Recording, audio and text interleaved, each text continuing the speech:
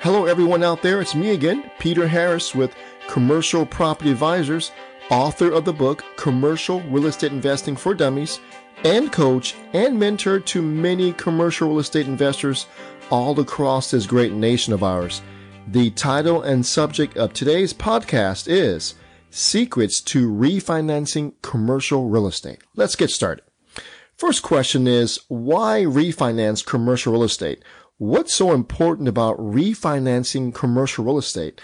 I have three compelling reasons. Number one, it can immensely increase your cash flow and your cash on cash return, your ROI, on your investments. Number two, you can pull out cash from the property that's tax-free to either buy another property, to do necessary repairs, or to do renovations and increase the rents. In my opinion, win, win, win. And thirdly, it's what most successful investors do to keep their money moving. All right. The next question is, what is a commercial real estate refinance and how does it differ from a home loan refi? Well, most of you are familiar with refinancing your home.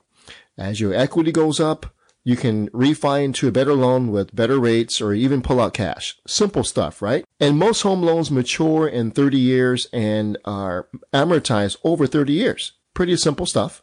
Commercial loans, however, may also amortize over 30 years, but they mature. They come due not 30 years, but somewhere between 5 and 10 years. Okay? Much different than your home loan. That means when they mature in those 5 to 10 years, you have to either sell the property or refinance it into a new loan altogether. The other major difference is that commercial refinances depend on the NOI, the net operating income of the property, but home loans do not. Therefore, the higher the NOI you can create, the better loan terms you get, the more cash you can pull out. And vice versa, if your NOI is lacking or it's unstable, your commercial refi loan may be denied. All right, so let's jump into 3 real-life examples where I break it all down for you. All right, the first one is, pardon me. The first one is Dave and his wife own a 56-unit apartment building in Florida. They bought it distressed 4 years ago from a bank for what I would say is a very good price. So they obviously need to put money and work into the property. The down payment to buy the property came from 2 investors. Now, Dave was not a good property operator. He was not a good manager, and the property suffered for it. It had very, very poor rent collections, and it had a less than stellar reputation in the community. And he also felt bad for his investors who were not getting paid. Right? So he came to me for advice, and he actually wanted to sell the property and be done with real estate altogether. Of course, I felt his pain, but I saw potential not only in the property, but I also saw potential in Dave and his wife if we can get the property to run properly. So to make a long story short, over the course of 18 months, we repositioned the property with better tenants and improved looks on the inside and out. We pretty much painted the building. We cleaned up the landscape so the drive-by, the curb appeal was excellent now. And on the inside, we redid the kitchens, the bathrooms, new tile flooring, paint, and some really cool looking light fixtures. And rent collections, I can say now, are consistently over 95%, and the rents have gone up over 25%.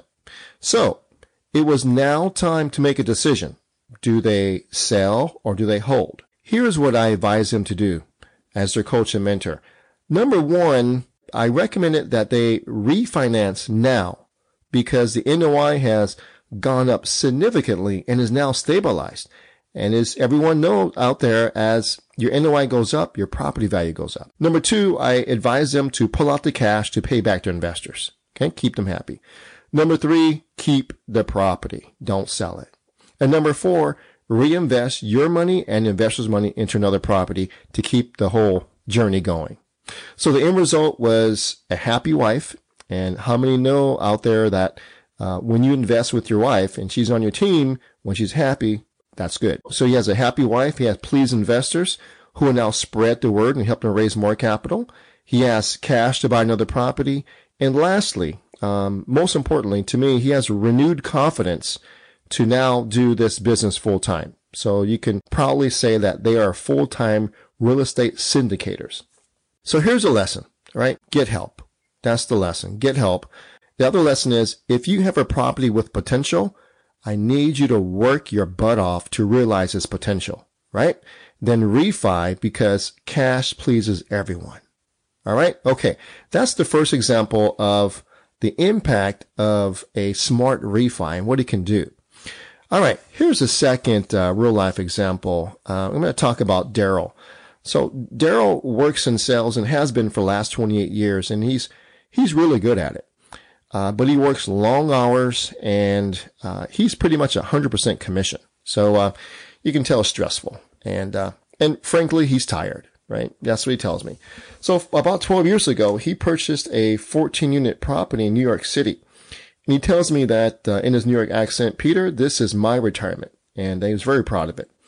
And so I asked him the normal questions. And here's what I found out, right, to get straight to the point. He could possibly retire sooner or work a whole lot less hours sooner if he did this, with a smart refi. So here's some details. His original loan balance, when he bought the property was 1.6 million at 6% interest, and it was amortized over 20 years. His payments were about $11,000 a month, right?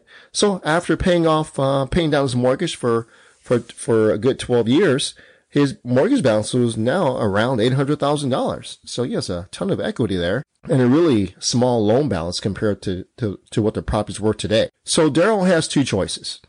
One, he could continue to pay the $11,000 per month for another 8 years, and then his property would be completely paid off. That's a great thing.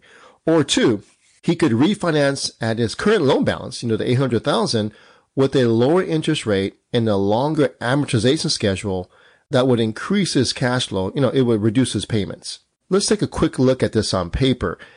At $800,000 at 5% interest amortized over 30 years, this would drop his mortgage payments to about $4,000 per month, right?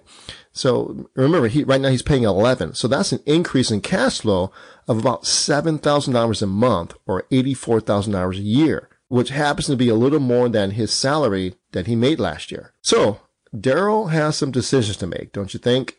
So my question is this. What would you do? Listeners out there, what would you do? Would you stay where you are for another 8 years and pay off the property and just continue working, even if you don't like what you do? Or would you refi, lower your payments, increase your cash flow, and work less hours or do whatever you want to do, retire or do something else? So what would you do? So I think you have a good idea what Daryl did.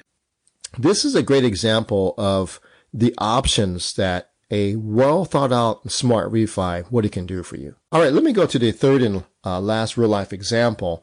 This is Alan and Myra's situation. They own a small shopping center, Midtown. I mean, the location is the best. That's what they have going for. The location is fantastic. They love the property. It's been in the family for years, and it cash flows decently. But here's the issue. Their loan matures next year, meaning that they're going to have to get a new loan at that time. Shouldn't be a problem, right? Well, there is a problem. You see, when you refinance a home, the lender will value your refi based upon the comparable sales in the neighborhood. That's true for commercial too. They'll find a comparable commercial property, compare it, but the lender is also going to put a huge emphasis on the NOI, the net operating income, to be at a certain level and stable for a certain period of time. Now, Alan has not been the best landlord lately. He has about 3,000 square feet of space that's been vacant for about 2 years, right? Not because of the demand in the area. It's because Alan's lazy, in my opinion, right? And his wife needs to get on him. His second problem is he lets a few of the tenants not pay their full rent because he's too friendly with them, right? In my opinion, he's too lazy. So I warn Alan that it's most likely that your lender for your refi is not going to approve your refi at the loan amount you want because of these two issues, right? So Alan wanted to find out for himself. So he went ahead and he applied for a new loan with a local lender. And a couple of them came back and they said they would do the loan, but the interest rates was way too high and other terms were horrible. They wanted him to put money in escrow. The interest rate was high. The amortization schedule, the number of years was way too low. Payments shot through the roof, right? So Alan showed me, and apparently I explained to him that they gave him terms as if the property was high risk and distress. To lenders, the property was high risk, right? Poor rent collections and too high of a vacancy. Alan and his wife didn't see their property as distress, but the lenders did. Eventually, to make a long story short, they were able to refi their property with basically the same month their loan was due, right?